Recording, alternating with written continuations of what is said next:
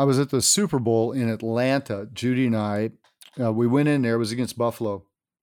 And one of the things that happened that day, aside from a young man named Larry Brown who won the MVP, Brian, it was a kind of a fluky thing because of what he did in the game with his interceptions and so forth. But I watched Chad Hennings, and this guy, he won 3 Super Bowls in 4 years, part of the team that did that with the Dallas Cowboys. And Judy and I were at one of those Super Bowls. It was in Atlanta. And I watched Chad Hennings play. And this guy, he won the Outland Trophy for the it's the trophy for the top, defensive player in football in when you're in college.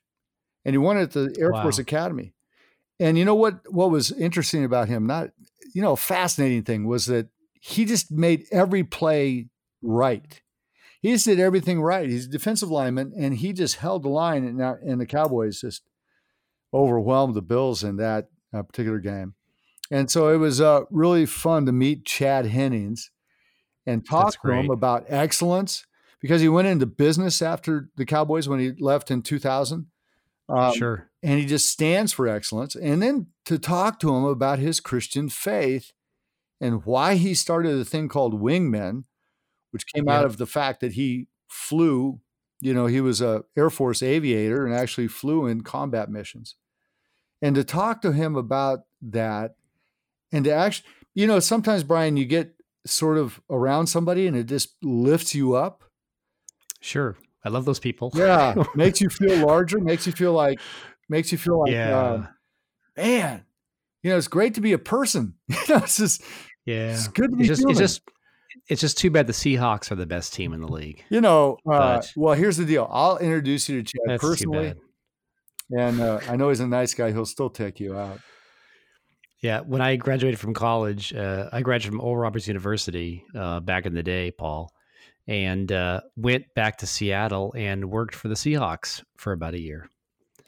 And ran Game Camera. The Game Camera that follows the game back and forth. And ran that camera for about a year and worked really hard, but really enjoyed that time and got to be backstage and locker room and all that. Yeah. But what a great opportunity for you to interview not only a leader in business and in sports, but a philanthropist and a Christ follower. Yeah. That's exciting. He's an amazing guy. I think you're going to love this today on Brave Men.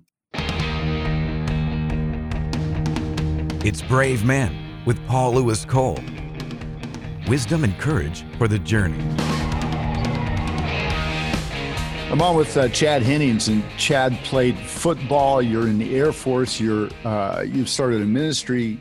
You've done commercial real estate development, all these accomplishments. But for my world and my family, just personally, we remember you in the Super Bowls. You're 3-time Super Bowl champion, which is a pretty amazing thing. So let's do sports first, and then we'll get into some of the other stuff that's really important, right? But man, who was one of the toughest guys? You went because you're defensive tackle mostly, right? Yep. Okay. And you're 6'6", played at 285, 290. Right. Something like that. And who's the toughest guy you ever went up against? Actually, probably the best guy I ever went up against was my teammate, Larry Allen. So I got to back him every practice. Oh, man. He's Hall of Famer. Yeah. He was, when any man can bench press 750 pounds, you have multiple times. Well, yeah, you have to respect that. But we had great rivalries. It was against the whole lines. Whether that was San Francisco, Green Bay, Philadelphia Eagles. There were some great rivalries back in the day. Yeah, there really were.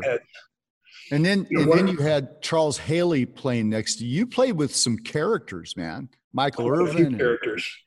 We had there was a lot of levity in the locker room. Put it that way, from Michael Irvin, Nate Newton, Mark Jeunet, Frank Cornish, yes, and Charles Haley.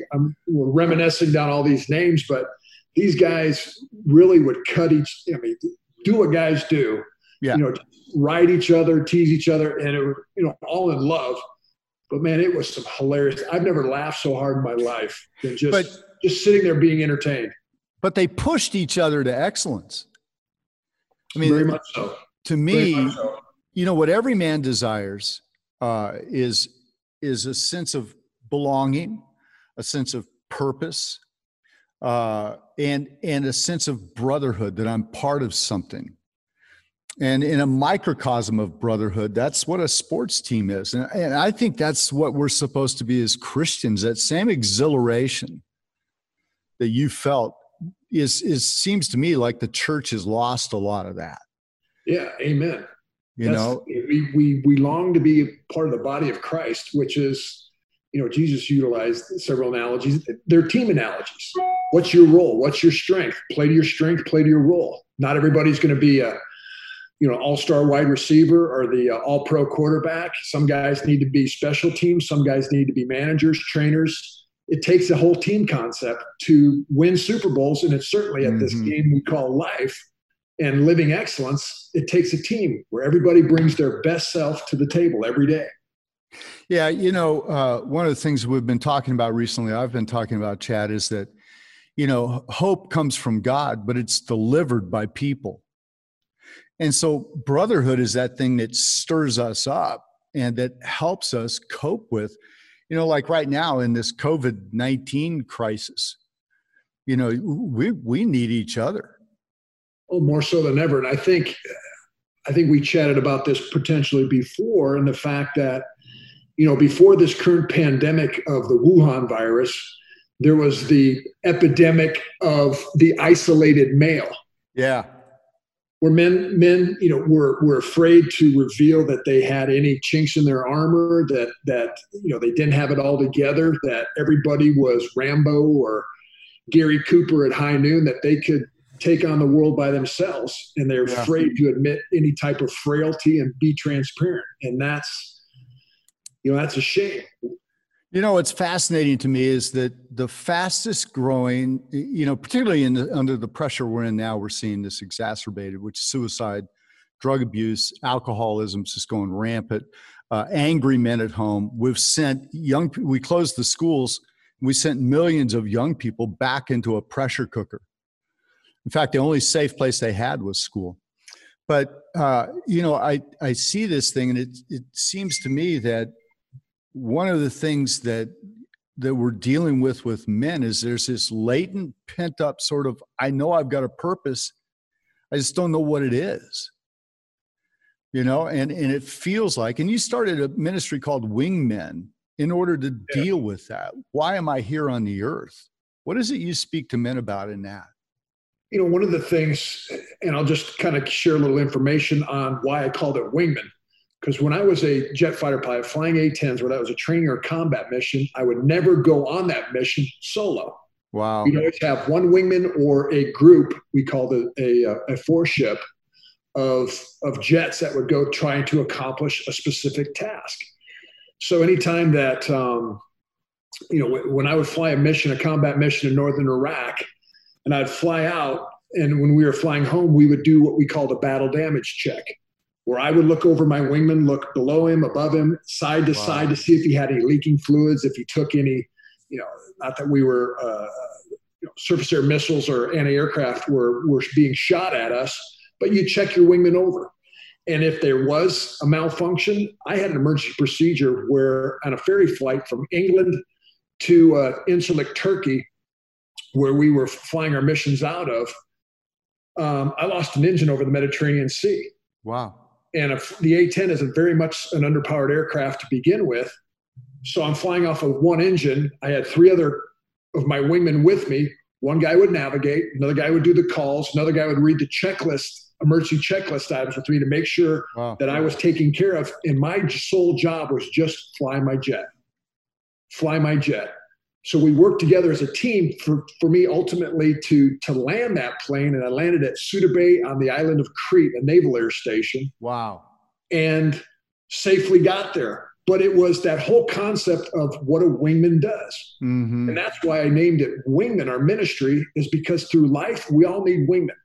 Men that just, whether we're in combat, in a role sometimes when life happens to us, or if we're just going through life, we need those relationships where we can be transparent, where we can, accept, affirm, and hold each other accountable.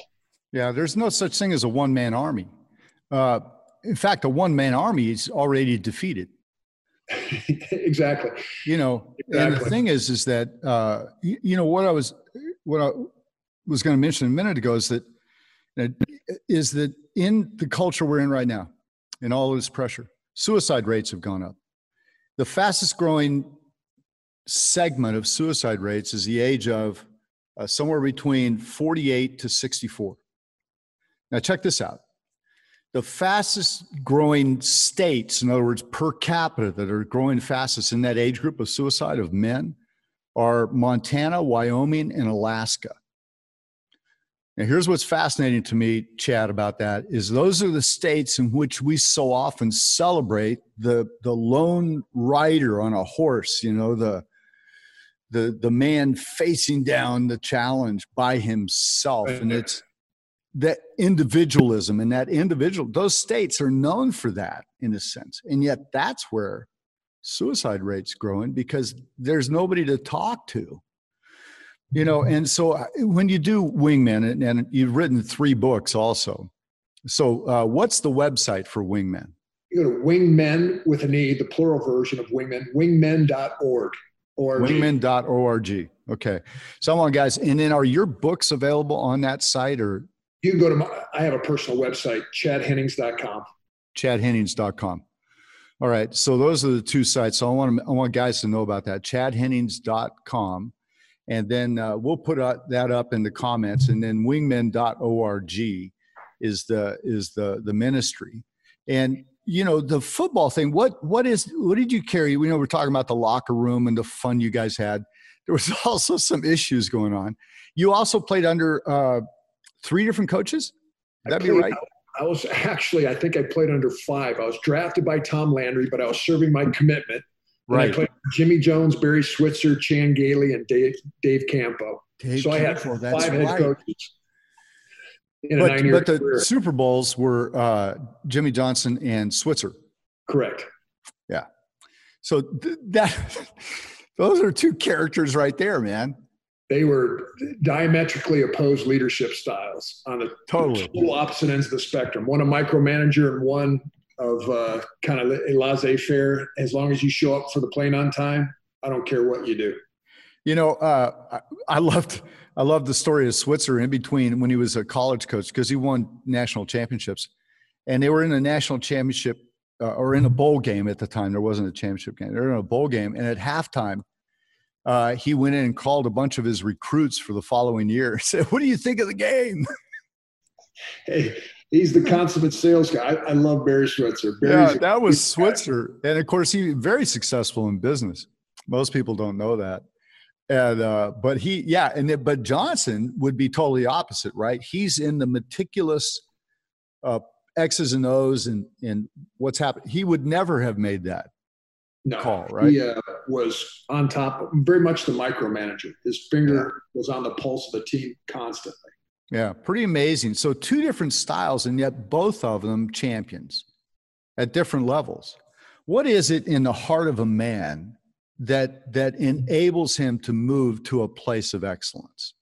Because you've coached, you've been in business, you've done all these things, Chad. What is it in a man's life that moves him to a place of excellence? For me, it's know thyself. What's your identity? So many guys today, and this is where you talk about suicide rates and substance abuse, is because a lot of times men put their identity in what they do or how much money we make. That's how we keep score. Yeah. So what you do does not define who you are. And when you're unemployed, underemployed, or looking for a new job, you really struggle with who am I? Why am I here? What's my purpose? But that's where, for me personally, I struggled with the identity concept because my whole identity was based on performance, like a lot of guys. Growing up, the great American work ethic, it's all about what you achieve, accomplishments, etc. And, through my personal testimony, which we can maybe tap into at some other point in time, I came to a point in my life where I couldn't control the outcome. And that's where I really cried out to God, God help me. Where was that? Tell me about that. Where was that? It was actually after the third Super Bowl we had won. We won 3 Super Bowls in 4 years. My son Chase, who was 2.5 years old at the time, 3 weeks after we won the Super Bowl, and actually we talked about Reggie White in our pre-interview here on how great of a man he was. I had a Super Bowl record for a year. I had 2 sacks, and then Reggie White broke it the next year when they played New England. But yeah, that's funny. But my son got sick, and it was one of those aspects. Literally overnight, just bang. He ended up. Long story short, he had an autoimmune illness, but there were times where high fevers, rash, inability to walk.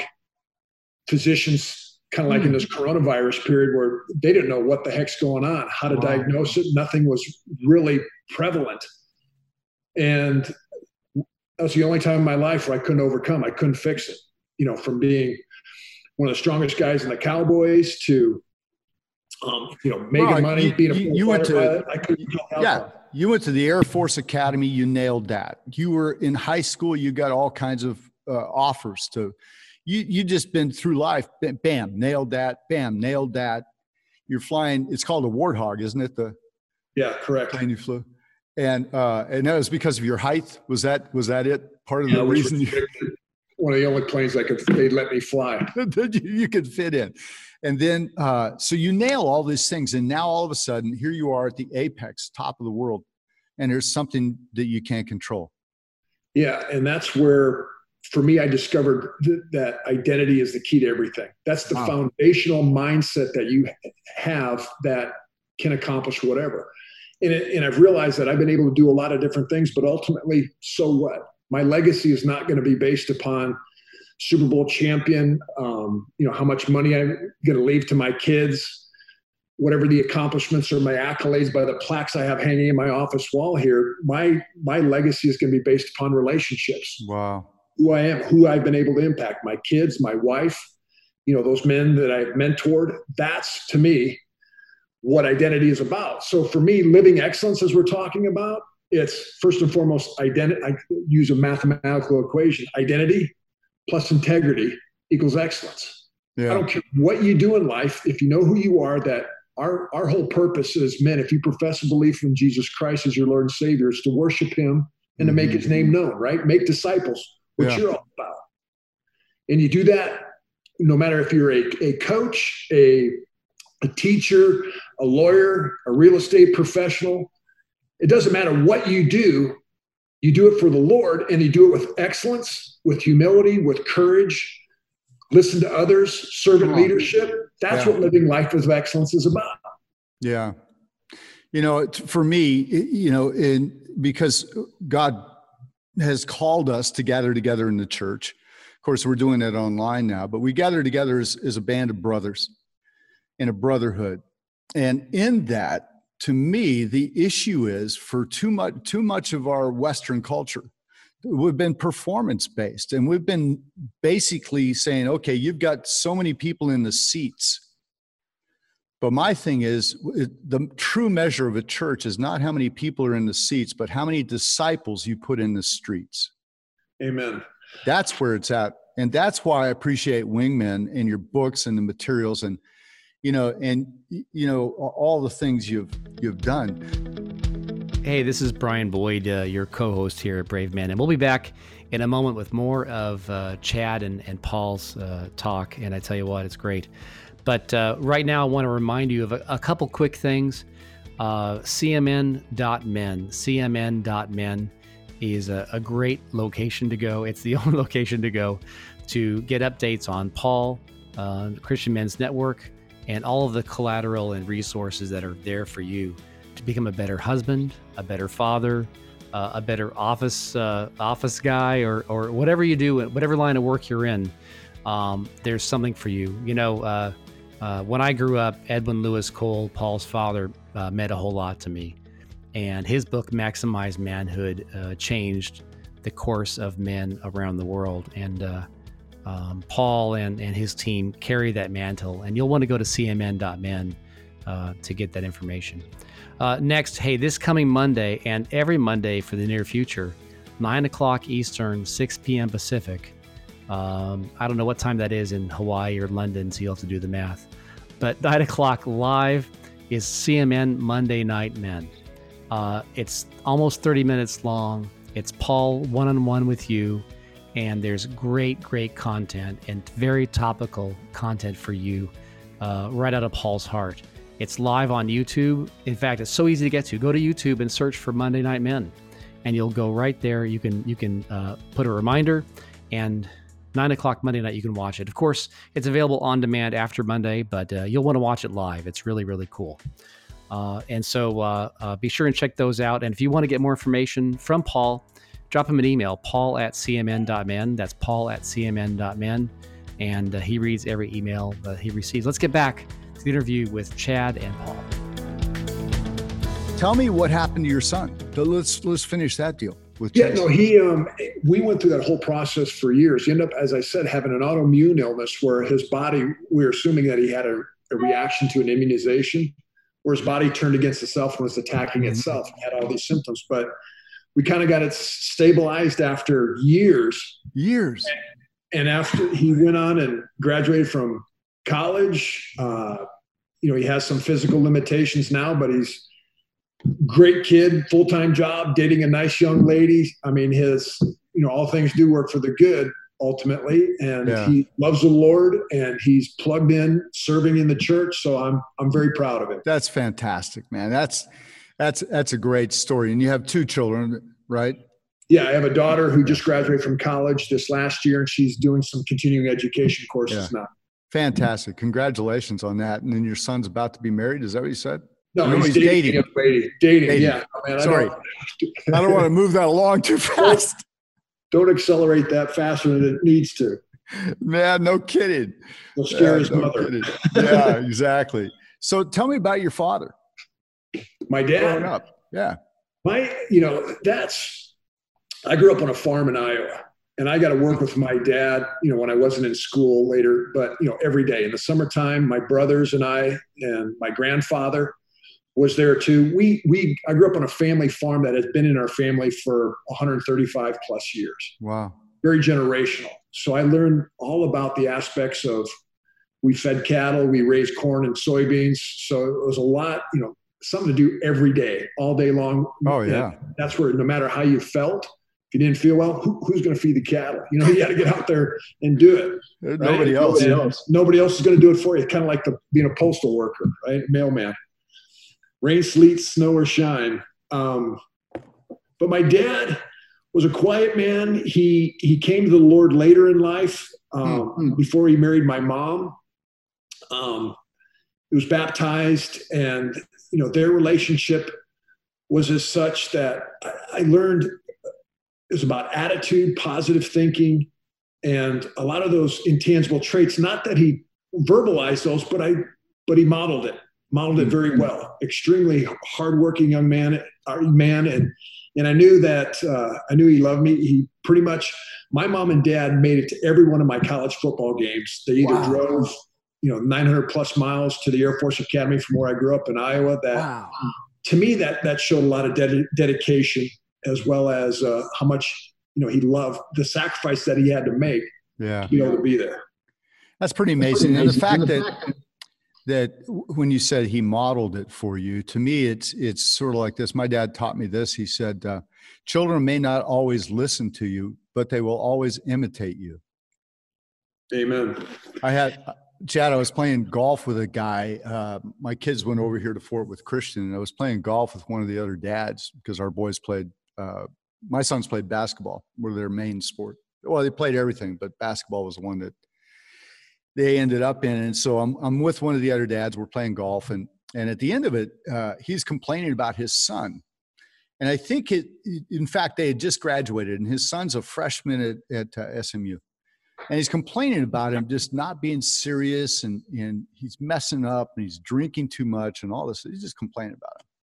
And finally, and I knew this guy a little bit, finally I go, and we talked about it. And I said, not a condemning way. I said, here's the issue, man, is that children may not always listen to you, but they'll always imitate you. Man, he came unglued. He got up. We're over at the Irving Club over here, and he goes, if he did that, if he was like me, he'd be successful. He'd be grinding. He'd be, all this stuff, right? Only to find out about a year later, Chad, this man owned a series of banks and some other stuff, only to find out he got indicted for fraud. He had multiple affairs going on. He had all this stuff that nobody knew about. But his son was actually replicating what he saw in his dad's spirit. Amen. Yeah. And I think that's key. So for your dad, and so for most of us as men, most men listening right now probably didn't have that kind of upbringing. So I thank God for that. How has that adjusted how you parent? Because obviously you reached this point with Chase. And do you remember the moment where you actually prayed, or was it a series of moments that you prayed and said, God, I'm just done trying to control it? It was over time. I mean, it wasn't one of those snap your fingers. It was a continual aspect of brokenness to get me to the point. I had a lot of armor that I had placed up, and I still do. And I think that's one of the key components, just as a quick sidebar, as men, is we need to be self-aware of who we are. Because we as men, we can rationalize any thought, any words, any behaviors that we have. And we need to be aware that before we criticize anybody else, look at yourself. Pull the plank out of our own eye before we look at the speck in another brother's eye. But how I've tried to parent was one of the things. I grew up in that generation where your dad never really told you he loved you. Right. You knew it, but he didn't verbalize it, and wasn't affectionate. But for me, I tried to be very much so hugging my kids, tell them I loved them every day. When I come home, give them a big hug. How was your day? When they leave, or I drop them off at school, how you doing? And just try to be there in their lives. Was I perfect at it? No, there were times, and to be totally transparent, when I was playing for the Cowboys, when my kids were really young, there'd be times where I'd be home physically, but mentally, I'm still thinking about the game. Checked out. I'm thinking about practice, what I got to do that next time. And, I wasn't there for my wife. I wasn't there for my kids. My wife in her loving manner pointed it out to me as my wingman, saying that, I need to get better on that. Take time for people. And that's something that in that performance-based mentality, for me, how I think I truly am wired, I have to be self-aware and watch those, check myself to make sure that I'm plugging along the way that God wants me to be. Yeah. So parenting style, I try to be more hands-on, love my kids, be affectionate, and my kids know. I mean, I'm confident my kids know that I love them because I tell them all the time. That's huge. I get a number of guys who ask me, what's the most important thing I do for my kids? And I know they want this spiritual sort of 1, 2, 3. And I usually start with, I don't know, maybe just hugging the guy and giving him a kiss on the cheek. And they're like, no, I mean, what do I do? I go, no, I'm serious, man. Yeah. Man, my kids are older than yours, and my boys are still in their 30s, and they're professionals, and but they know they're going to get a hug and a kiss from dad. Yeah, and I think there's something about that. And then the other thing you mentioned about your dad is being present, and the thing that you didn't do is you were there but you weren't present. I think being present's huge, Chad. Now that began to shift and change then, and your wife helped you make that transition. Amen. And that's, I read a very interesting book. Don't necessarily agree with some of the solutions, but the book called The Boy Crisis, and I forget the gentleman's name who wrote Men Are From It's William Farrell. Yeah, William Farrell's book. Yeah. Great research book on that, but he talked about the importance of a father, just where they get their. I've got it here on my desk. Yeah, that's it. Great book. I don't necessarily agree with some of his solutions that he has. Right. None of them actually, but he diagnoses the issue very well. And one of the things that I pulled from that was that when there is a father in the home, a male influence in the home with young kids, it actually impacts them physiologically by their lifespan. Yes. I mean, they did the study, if you recall, on the telomeres, which are an indication on your cell of longevity of life. Those young kids, particularly young males that didn't have a father, there was like a 14, 15% decrease in the length of the telomeres, which means these kids' lifespan is shortened just because the father is not present in the home. Yeah, he had one study. Remember this, where he was looking at what works, and right in the middle of the book, it's about page 220 or something in the hardback. He said he goes and watches this Catholic priest with these young boys and watches their self-awareness and their sense of identity growing in them. And he says in that book, he said, basically what I'm looking at is possibly the solution to all of this is something that the priest would call Father God. And I thought, man, that guy, he's a research guy. John Gray helped him write it. So it's pretty amazing. Now, so you've been involved in all this, and Ken Harrison, who's a mutual friend, you guys are very close. He has taken over and heading up Promise Keepers, which I'm buying into what he's talking about. I think he's got a great sense of balance and the vision of picking up from a man who has been a very dear friend, Coach Bill McCartney. In fact, 1986, it was when I met Reggie. Coach Bill McCartney put his hand on my back. He had just taken over. He had just left Bo Schembechler's staff and was just taking over Colorado. And it seems it may have been 87. And he put his hand on my back and he said, I'm going to pray for you every day. And every time I've seen him, which has been multiple times since then, we know he's not in good health right now. But he would look at me and go, I'm praying for you. I go, I know you are, Coach. He's an amazing guy. And Ken Harrison, I think, has picked up, if you will, a new vision, a modern vision, but the same temperature. And you're on that board now with Promise Keepers. Tell me why you joined that and what your sense is about where that's headed and why it's needed today. Yeah, same sentiment about Coach McCartney, Coach Mack. What a visionary and a guy who's passionate, knew his purpose as a coach in changing the lives of young men. So I applaud PK. I went to PK event at Old Texas Stadium in the early 90s. And what an impactful feeling to be there when you had whatever there was, 40-some thousand guys singing Amazing Grace. It brought chills. Yeah. It literally brought chills up and down. But Ken, no, I joined the board because like you and I, we see this aspect, as we talked about, the epidemic of the isolated male. Yeah. And guys, to pull them out of their shells, it takes other guys. And it's not a program, another program in a church. It takes, bottom line is what it takes is one man to reach out to another guy, put their arm around him and say, hey, follow me, come with me, come check this out.